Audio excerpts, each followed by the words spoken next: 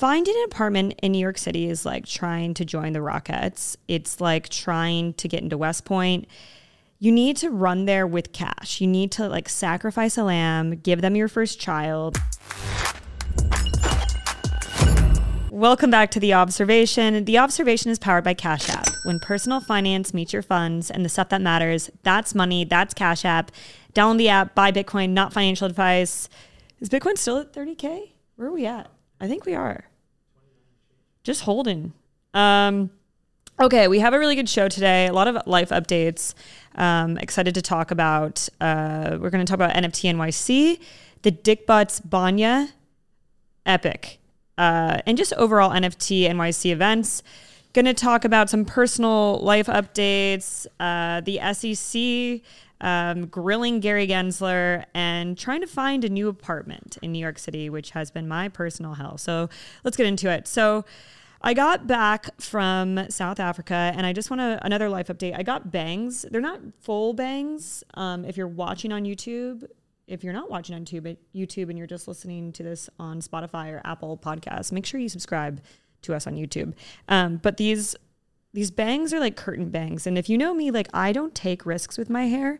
And so what happened was I just went into a random salon in Cape Town and had to close my eyes as they cut the smallest layer of into my hair. But it was a big step for me. So I'm just taking risks, guys. But I feel like bangs gives you a different attitude and style. And I feel like I'm just embracing that era. So that was fun. Flew back to New York on a 16-hour economy seat. This is a bear market, man. Can't be, putting out money for anything like business because it is so expensive.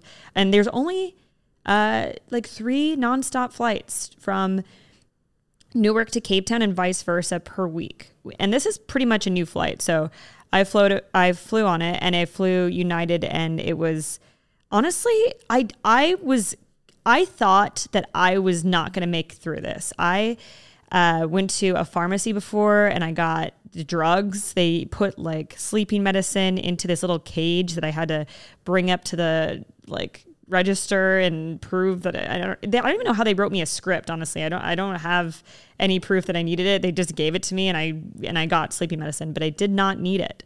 And I basically slept 7 hours, woke up halfway through, somewhere in the Atlantic, because this is just all over the ocean the entire time.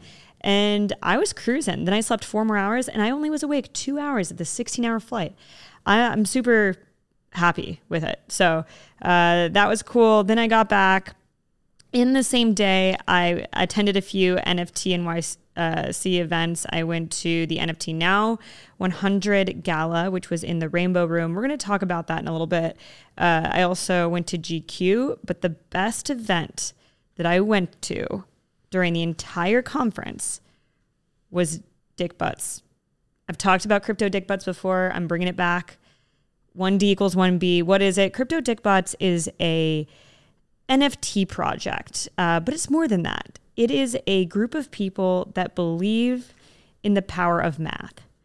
And they get together pretty much annually during NFT NYC to host a event. And I've been a part of this community for about a year.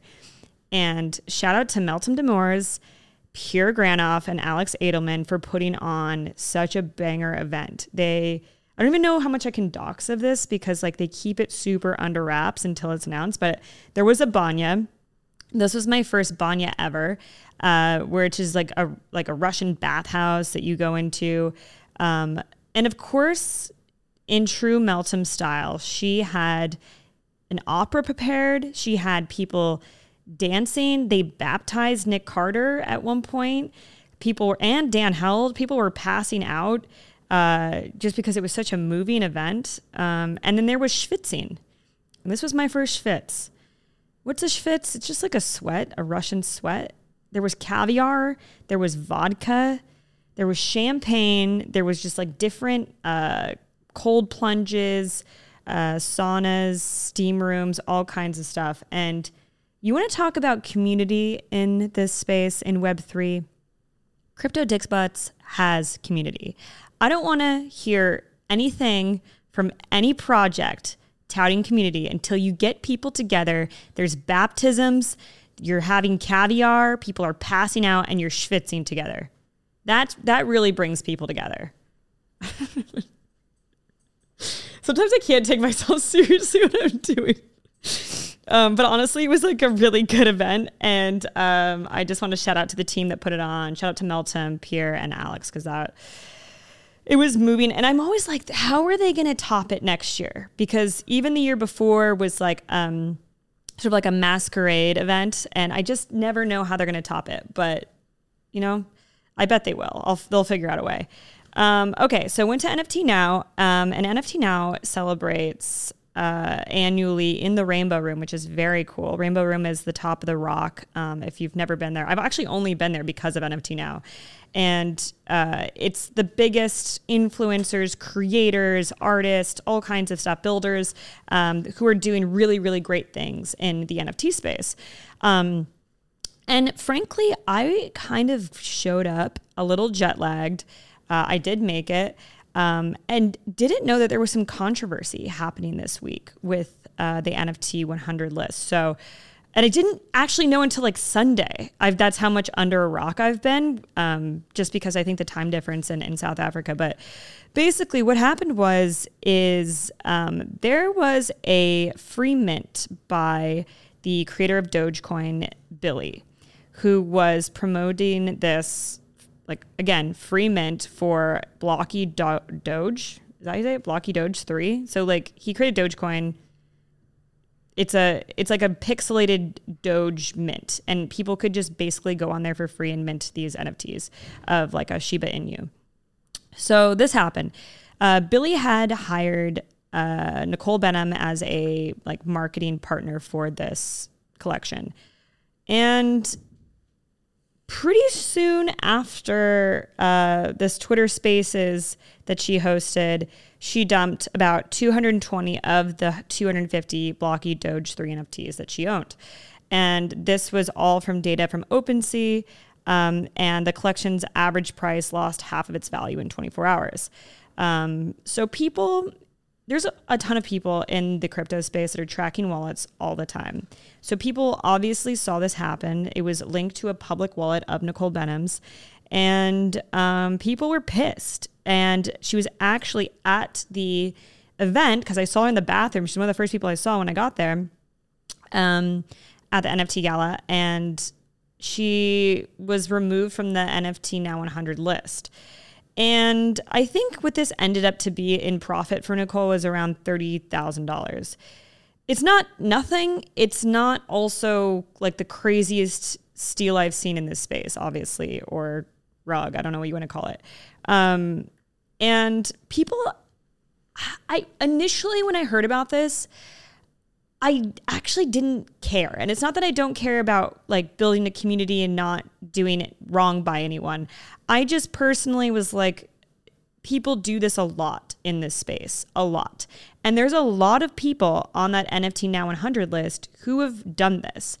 And I just feel like the knee-jerk reaction to move Nicole from this list felt very premature. It felt like it happened basically the day that the gala happened, like there was pressure to do something. And I'm going to be honest, there's a lot of people, we're not going to name names, but that do this through private wallets. And it's like this like best kept secret, like hidden secret that people do this, but like it's not public. So it's okay that they do it.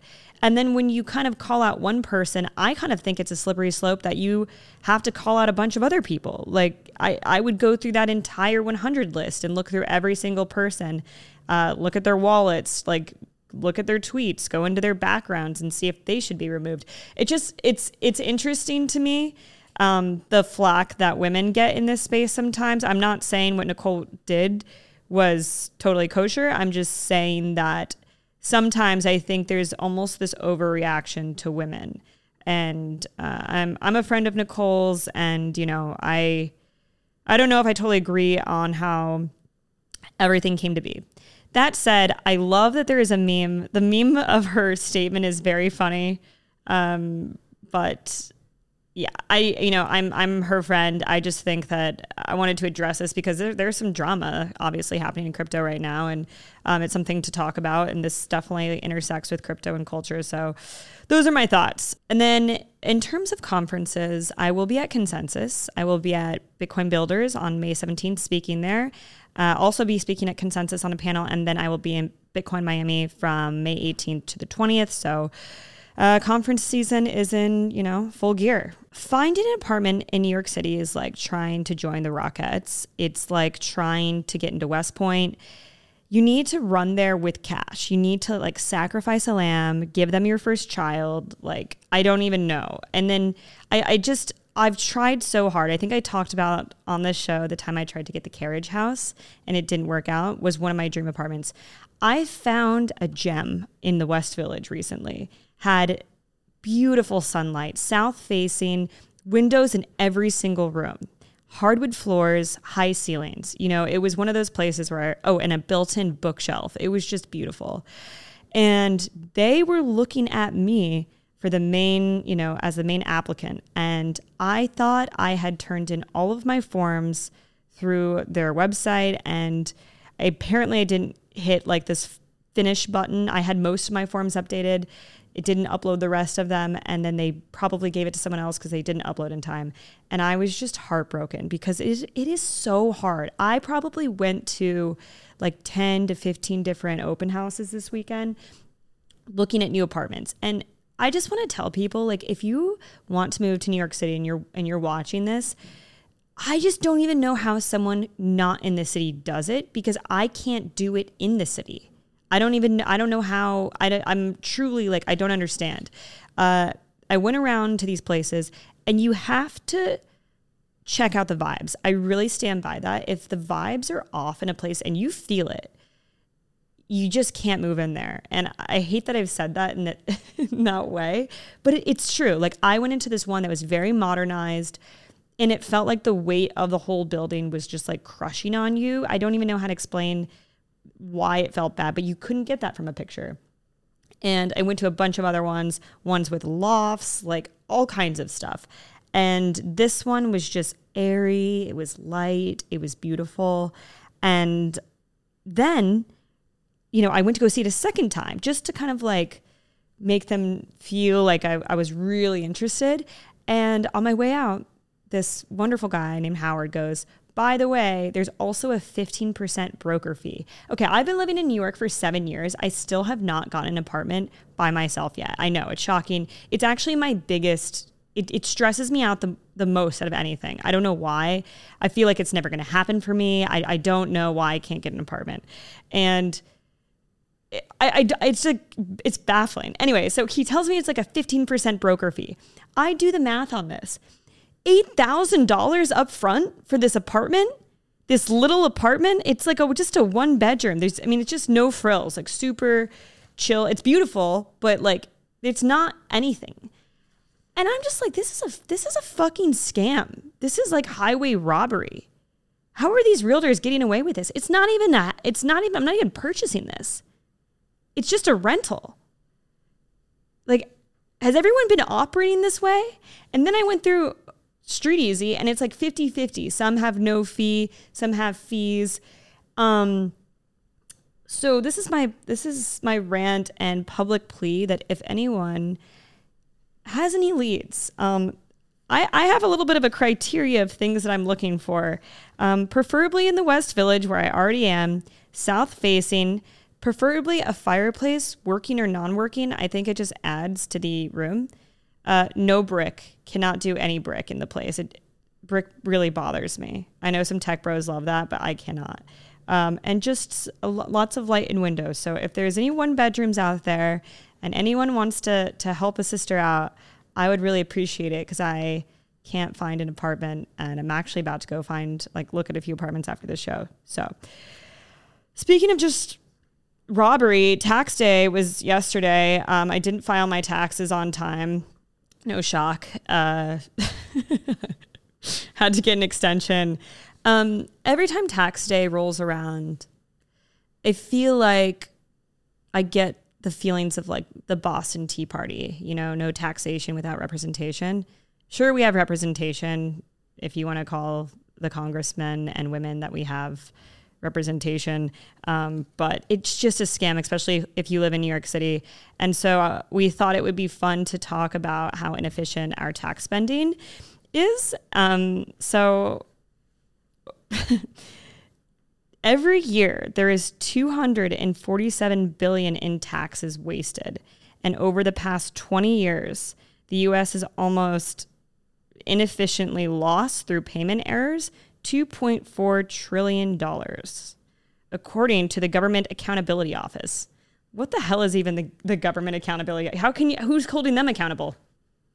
How do we even know this is right? But if that statistic is true, that means, and this is going to be the wildest statistic, so you really have to like close your eyes and use this imagery.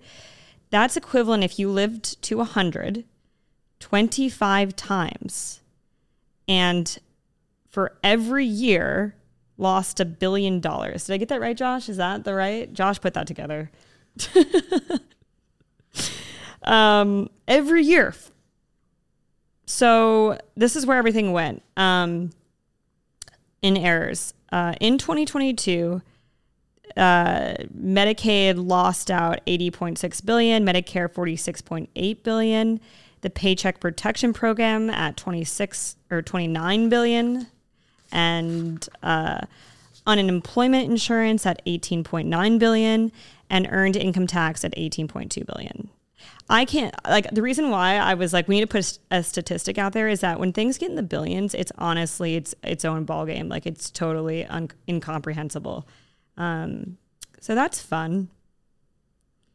Moving into another fun topic, Gary Gensler testified this week and just was basically dodging